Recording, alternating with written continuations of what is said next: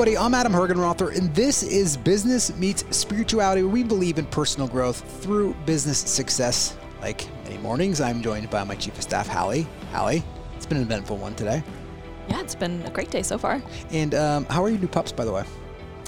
They I didn't actually ask you, I was curious. They're great and a lot more work than I think we may have anticipated. It'll be great. Yeah, We're hiring a trainer.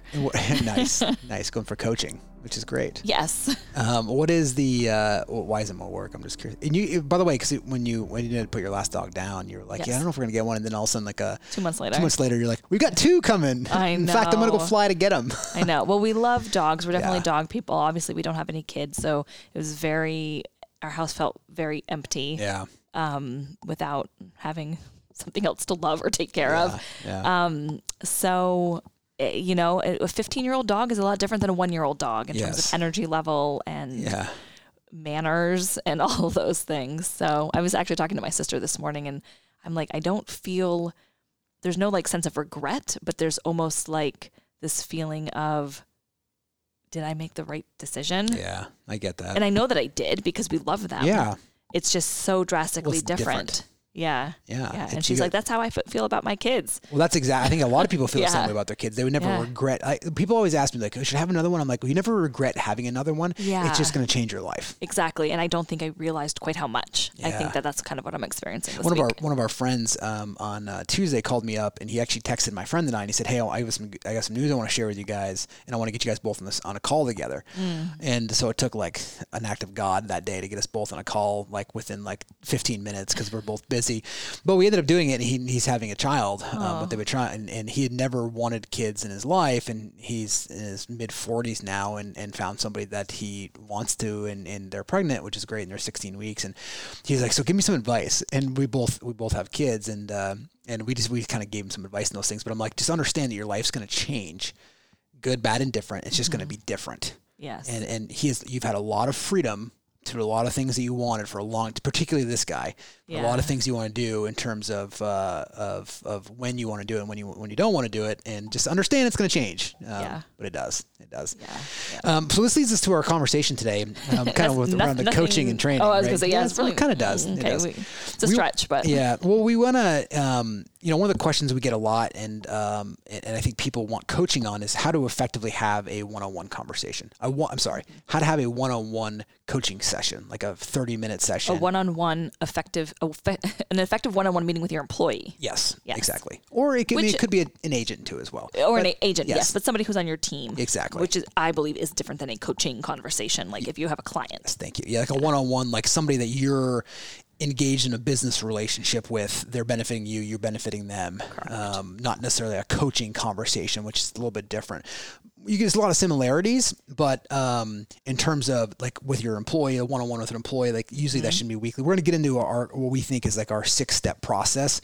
But before you do that, what is the point, Hallie, of having a one-on-one meeting with your employee? Yeah, I know. The first word I was going to use is coaching, but it is, right? But it's a different relationship, but it's to coach and mentor them, to understand their career goals, to help them with their personal and or professional growth, to have business conversations.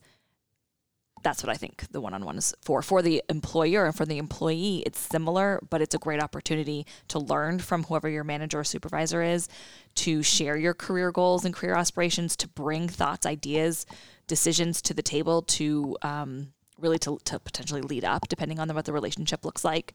So it's a great time to have really impactful conversations. Yeah. I think it's also a impactful conversations. And I also think it's a great understanding that things can wait until that meeting, meaning that you're not trying to think about when am I going to have time for this person and then playing this like calendar game of trying to get on each other's calendar to have this conversation. It can act as like a catch-all. I don't mean it in a way that you're sharing ideas that can be shared over email, But like when you know you have a weekly meeting coming up, if there's something bothering you, you can, unless it needs to be addressed immediately, you can kind of table it until you have that weekly meeting. Like I know you do that with me. Like you're like, hey, I'll just catch up with you on Monday when we have our meeting, right? And so it's also a way of knowing that there's a stop, that I'm going to have this conversation with my employer or my boss, right? Whatever that looks like, or my leader. So it's kind of it provides that kind of backstop, knowing that each week you're going to have that rhythm. Definitely. So I think number one, before we actually get into the mechanics of what this looks like, I think the first thing is that you have to understand what kind of energy you're bringing into a one-on-one. Depending on when it is, I mean, there are a lot of things in business that happen. There's good things, there's bad things, there's challenging things. So if you walk into a one-on-one and your energy is off, you can feel it, right? So I think one of the first things that people can do, and this goes for any, coaching session or any conversation you should be having, should be to try to do whatever you can to bring yourself down to the neutral spot as possible to stay open. This isn't a time for you to be right. It's a time for you to pour into your person to make sure you guys are all rowing in the same direction, and also supporting it. I guess I'm saying it more from like the leader or owner side, but you're supporting that individual to the highest level you can support them, and they deserve your attention. So it's not like you're on your phone, and I mean, there's emergencies and things happen, but you're giving them, it's an honored space for them, and you're giving it to them. If you don't have the time to do it, then reschedule it. If you're not in a great mood, then reschedule it. Meaning if you're going to go in there and you're just going to be an asshole, or, I mean, seriously, right? Then reschedule it, or walk into it and being like, I'm having a really tough day, and I'm here. I'm just understand I'm having a really tough day. Just be willing to have that conversation before you jump into it. I was going to say, as an employee, I would prefer that than the reschedule. Yeah. Okay. I'd rather just have let's just level the playing field. Let's just be real with each other. Exactly. Because it happens. Yeah. Yeah. I mean, there's times that you've walked in here and I'm like, I'm very irritated. Yeah. And you're like, why are you irritated? I'm like, I don't know why I'm irritated. I'm just irritated. Can't I be irritated? Yes. That's okay. Exactly. And actually the funny thing is actually when you say that, sometimes within 5 minutes, you've actually worked through your irritation. Yeah. It diffuses it sometimes when you just put words to the emotion. Exactly. So I think that's also an opportunity to be able to show to your employees or to the organization that you can be vulnerable to, that you're not perfect, you're far from it, and you have these same things that are happening. It doesn't mean you have to become it. It doesn't mean you have to respond from it. Because if you are, and you're getting to a one-on-one meeting and somebody's talking about something they're very excited for, and you're like, it sucks. Right? You're just diminishing. Or you're just distracted. Exactly. And you're not in that space.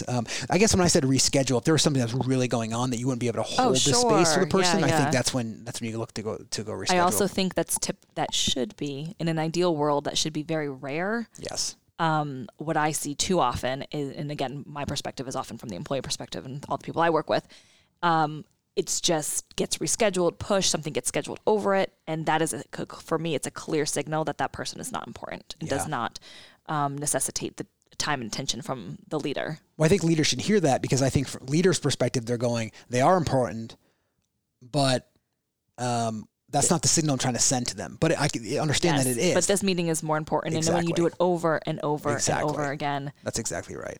Yeah. It's clear, it's not even a signal anymore. It's just that's the clear message. Yes. You're not as important to me. That's exactly right.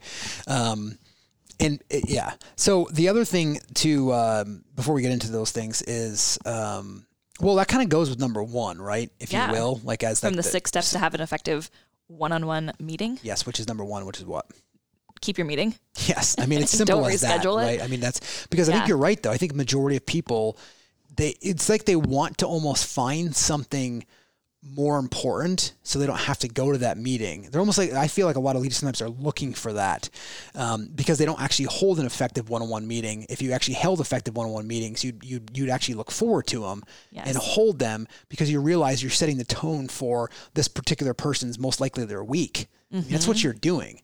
I mean, your job as a leader to be in there is to set the tone, coach them through challenges, right? Help them be in the lane they need to be into, help them get clarity in what it is they need to be doing.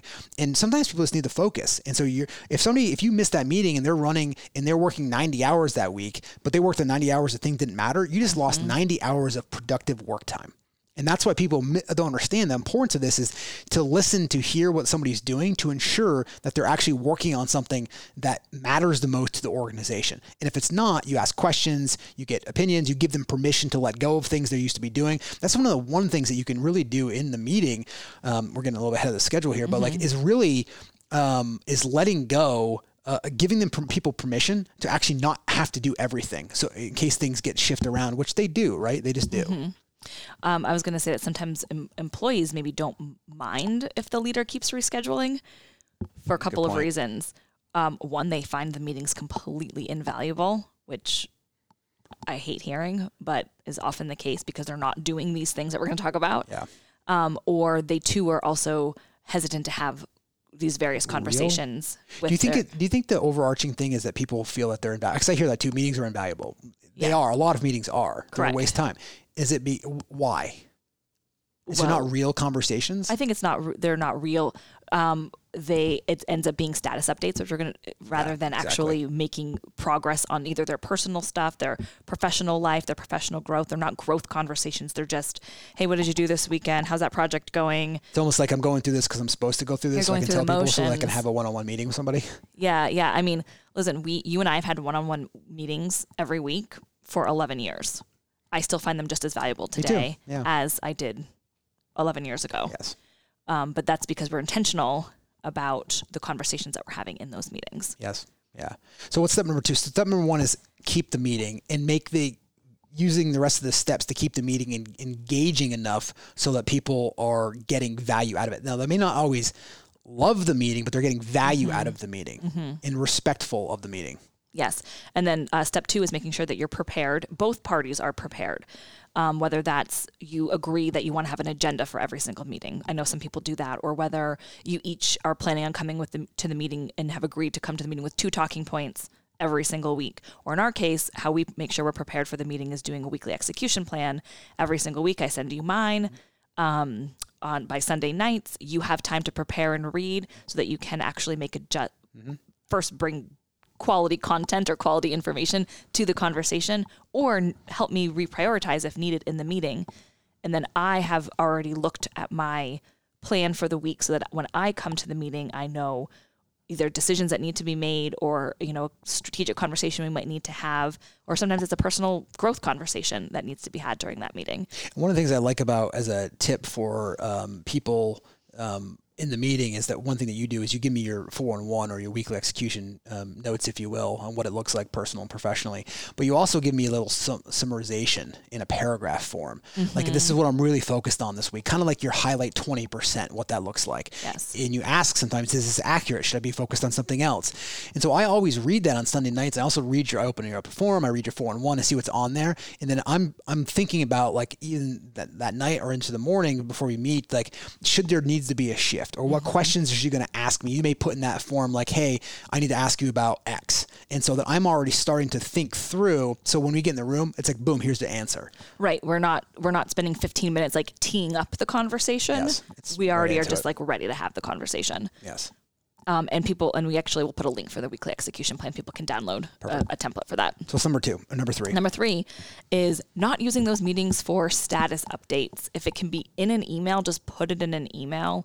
And as we were just talking about, actually having those real powerful conversations in the meeting rather than just running through a laundry list of this project deadline moved, this trip got scheduled. Like, that stuff can go in an email. Yeah. Well, I think that's what most meetings are, though. They're just updates. Yes. I think this is the biggest reason why people don't like meetings. People don't like meetings because they're just an update to the meeting, which could have been done in a 3.5-minute email that I read at my own leisure when I wasn't interrupted. Mm-hmm. And so I think one of the things that we did with this, even like we have a BlackRock meeting, we instead of trying, because at one point I woke up and I'm like, dude, I'm just getting updates here. Yeah. Like this can be done in email. So we started getting a end of the week update from each person in that meeting, so we can read that and I say, this is great. I read it. I'm prepared for this, and then there usually has to be a discussion around it. But what it does is it prevents the 15 minutes backdrop of trying to say it, versus what you can write in an email from each person. And then we can get right into the highlights of what actually needs to be addressed and solved or worked through in those challenges. Right. Or a lot of those questions that you might have previously come to the meeting wanting answers for, such as a status update, which may interrupt the flow of the conversation because you might have just randomly thought of it. Well, it's already been addressed previously in those update emails. So again, that it just doesn't distract you from whatever the 3 issues are that you actually need to discuss and make a decision on. Because if you're actually fully engaged and being challenged in a good way in a meeting, it doesn't feel like a status update. In fact, you may feel like some fight in you, like meaning that like, I don't mean fight, you're not fighting to be right. Mm-hmm. You're fighting because like this is getting good, right? Like, okay, like I have an opinion on this. and you're sharing it, you're going back and forth. I mean, that's how some of our meetings look, right? I mean, they become debatable. I don't use the word argument because we're not trying to be right. Arguments is like, you're right. And this is my always belief about arguments. I actually said this to my dad the other day in a good way, but he was arguing about something. And I said, hey, you know what?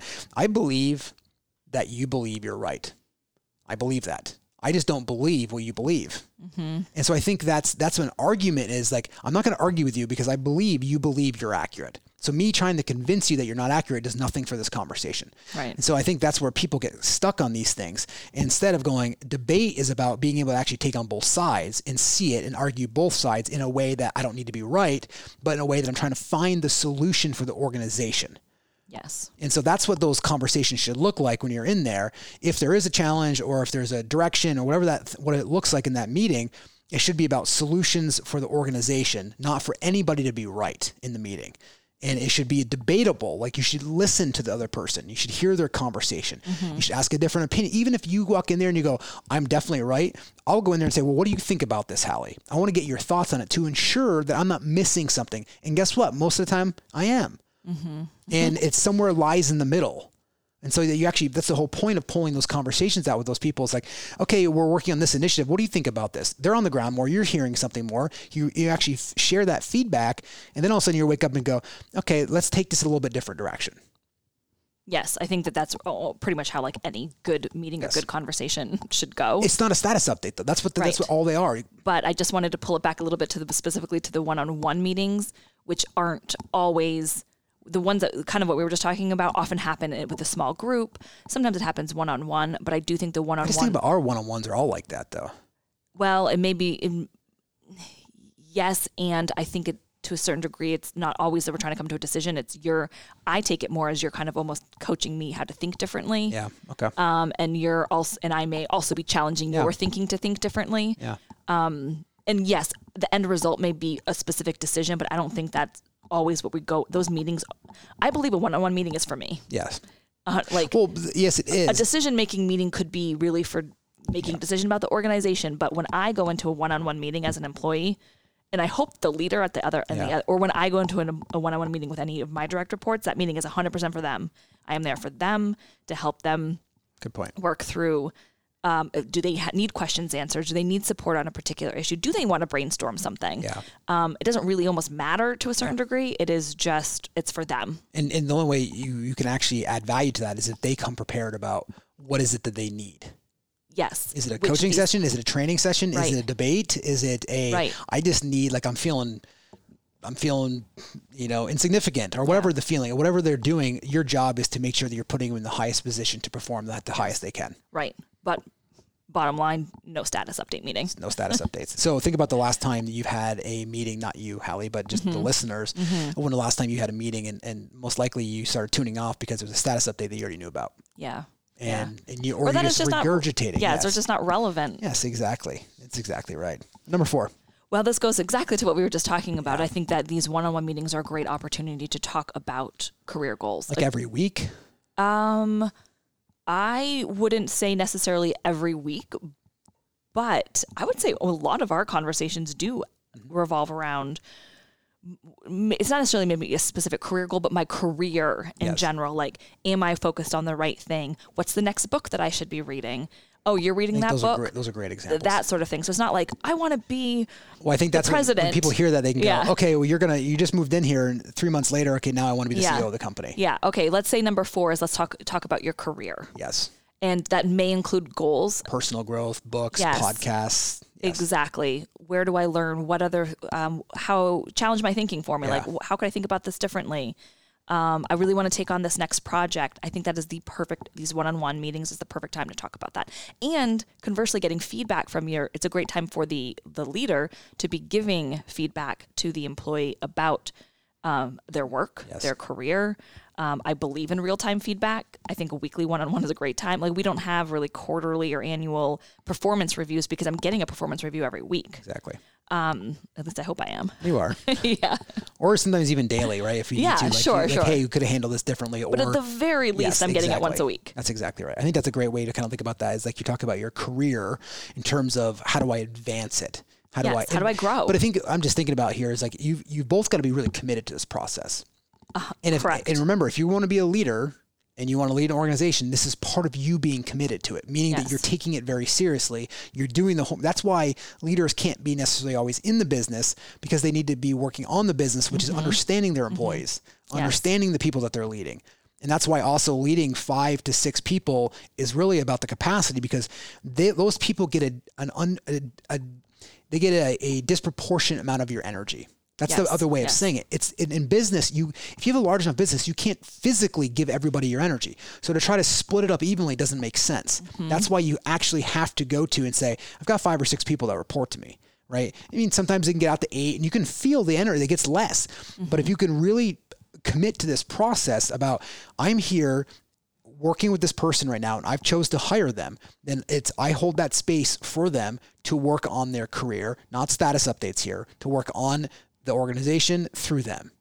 And that's what business is. And through them means they're growing professionally development. If there's a personal challenge, if they want to bring up something that's there, I think the whole personal side thing has a lot of debate around it at this point in time too. And I think it's just whatever I think the best way I can say that is just whatever you're comfortable with each other. And not an HR specialist here or an attorney. Yes, neither. But I think a general rule of thumb is if the employee is bringing it up and asking specifically for some insight or guidance, that's much different than the employer starting the conversation and saying, hey, whatever it might be. Right. I noticed that your fiance's not on your Facebook anymore. What's going on there? Yes. It's a little bit different. I mean, depending on the relationship, but you get what I'm saying. Yes. Well, that's why you have the weekly execution goals on there. Should be some sort of personal goal that they feel comfortable with, looking for either accountability or just sharing it with somebody to be able to walk through that. That could be, anything from building up my fun account, right? Like I had somebody email me that emails their questions and said,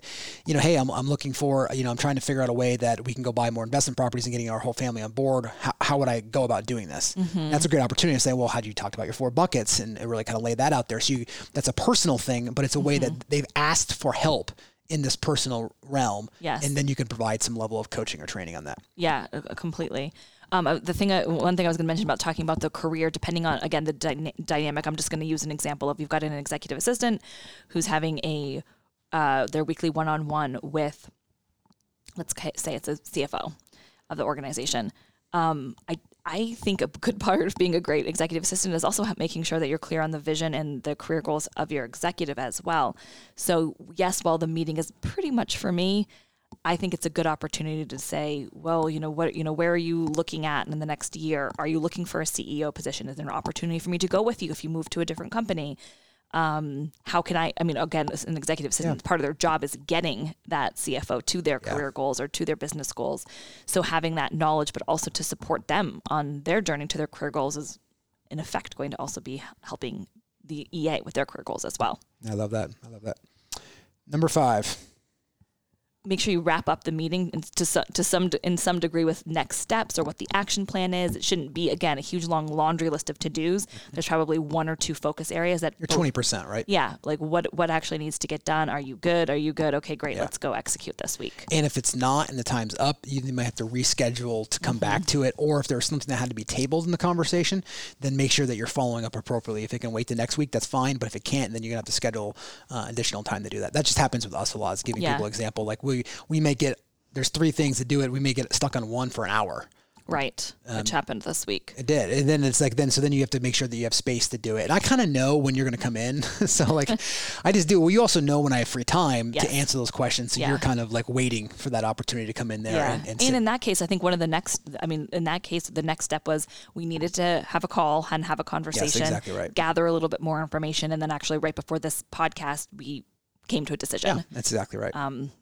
So now I can actually go finish my work this week. Exactly. So number 5 is kind of end with action steps, plan. Again, even if that plan is another meeting, but not a status update meeting, an actual decision-making meeting. And actually, the one that we had took about 7 minutes. Right. Because we gathered the information separately and then came back and said, here's the plan. Here's what I think. Do you agree or not agree? Or what do you want to do? And boom, it's decision made.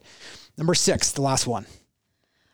Then hold whatever that action plan or next step is, making sure there's some sort of accountability measures in place, whether that's report. Like I think just checking back in on the next meeting is a great way to do it when the first 30 seconds can just be did you get that done from the week prior? It's not really a status update. It's just more of an accountability check-in. Most of the time you're going to see it on the 411 anyway, or the weekly execution plan. If you don't, if you didn't get it done the week before, it's going to end up on that weekly execution plan again. So that's usually a sign that it didn't get done for whatever reason.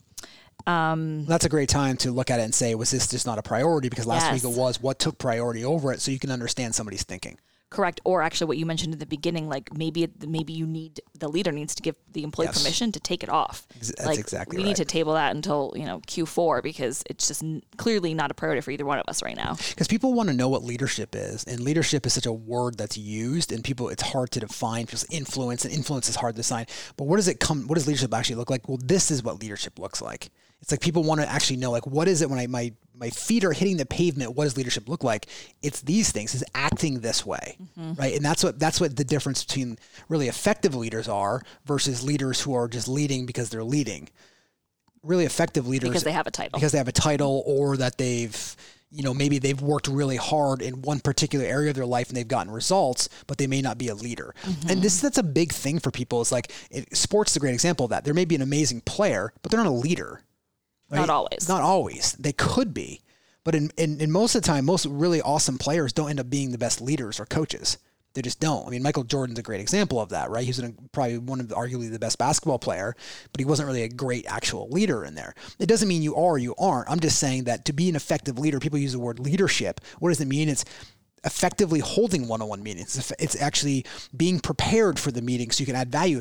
And it's all these small little pebbles that add up to build a big organization. If you start doing this effectively with each person in your organization, and then Hallie goes out and does this effectively with every organization, and it becomes a part of the organization is all rowing, which then grows the entire organization. And that's why leaders are so important, because they start with it. And then the whole organization starts to become infected with good policies and procedures about holding meetings or about leadership or about what those things look like. Because leadership is something you do every day. And as that starts to happen, the whole organization grows and you wake up and you go, how did you get so big? Well, it was about people. Great. What does that mean? It's leadership. Well, great. What does leadership mean? This is kind of what we're referring to, is like pavement. Your feet are hitting the pavement. This is what leadership looks like. One aspect of it. So the 6 ways to hold an effective one-on-one meeting. Number 1, keep your meeting. Don't reschedule it. Number 2, be prepared. Create an agenda. Bring notes. Better yet, use the weekly execution plan, which you can find attached to this. Where can I find this, Hallie? We'll just put it in the show notes. Perfect. It's going to be in the show notes. Avoid status updates. Number 3, again, that is a big one. If it can be handed out in email, do it. I think Elon Musk was great at saying this, and he's like, I hate meetings, but they're effective only when they're effective. And if any meeting could ever be handled in an email, it better be in an email and not in a meeting, because that's why email was important. That's why email was included. He just said it really well there. Number 4, talk about careers, like, again, personal development careers, meaning personal development amongst your career development, career growth. Exactly. All those things. Number 5, end with the action steps or plans of what to do next. That's maybe a next meeting, or how are you going to resolve a priority from this meeting. Number 6, then holding each other accountable so that you guys each become better leaders. Well, thanks everybody for listening again. If you like the show, please rate, review, and subscribe. It helps us reach other people, and you guys are the ways that we can do that. So we appreciate you listening, and have a wonderful day.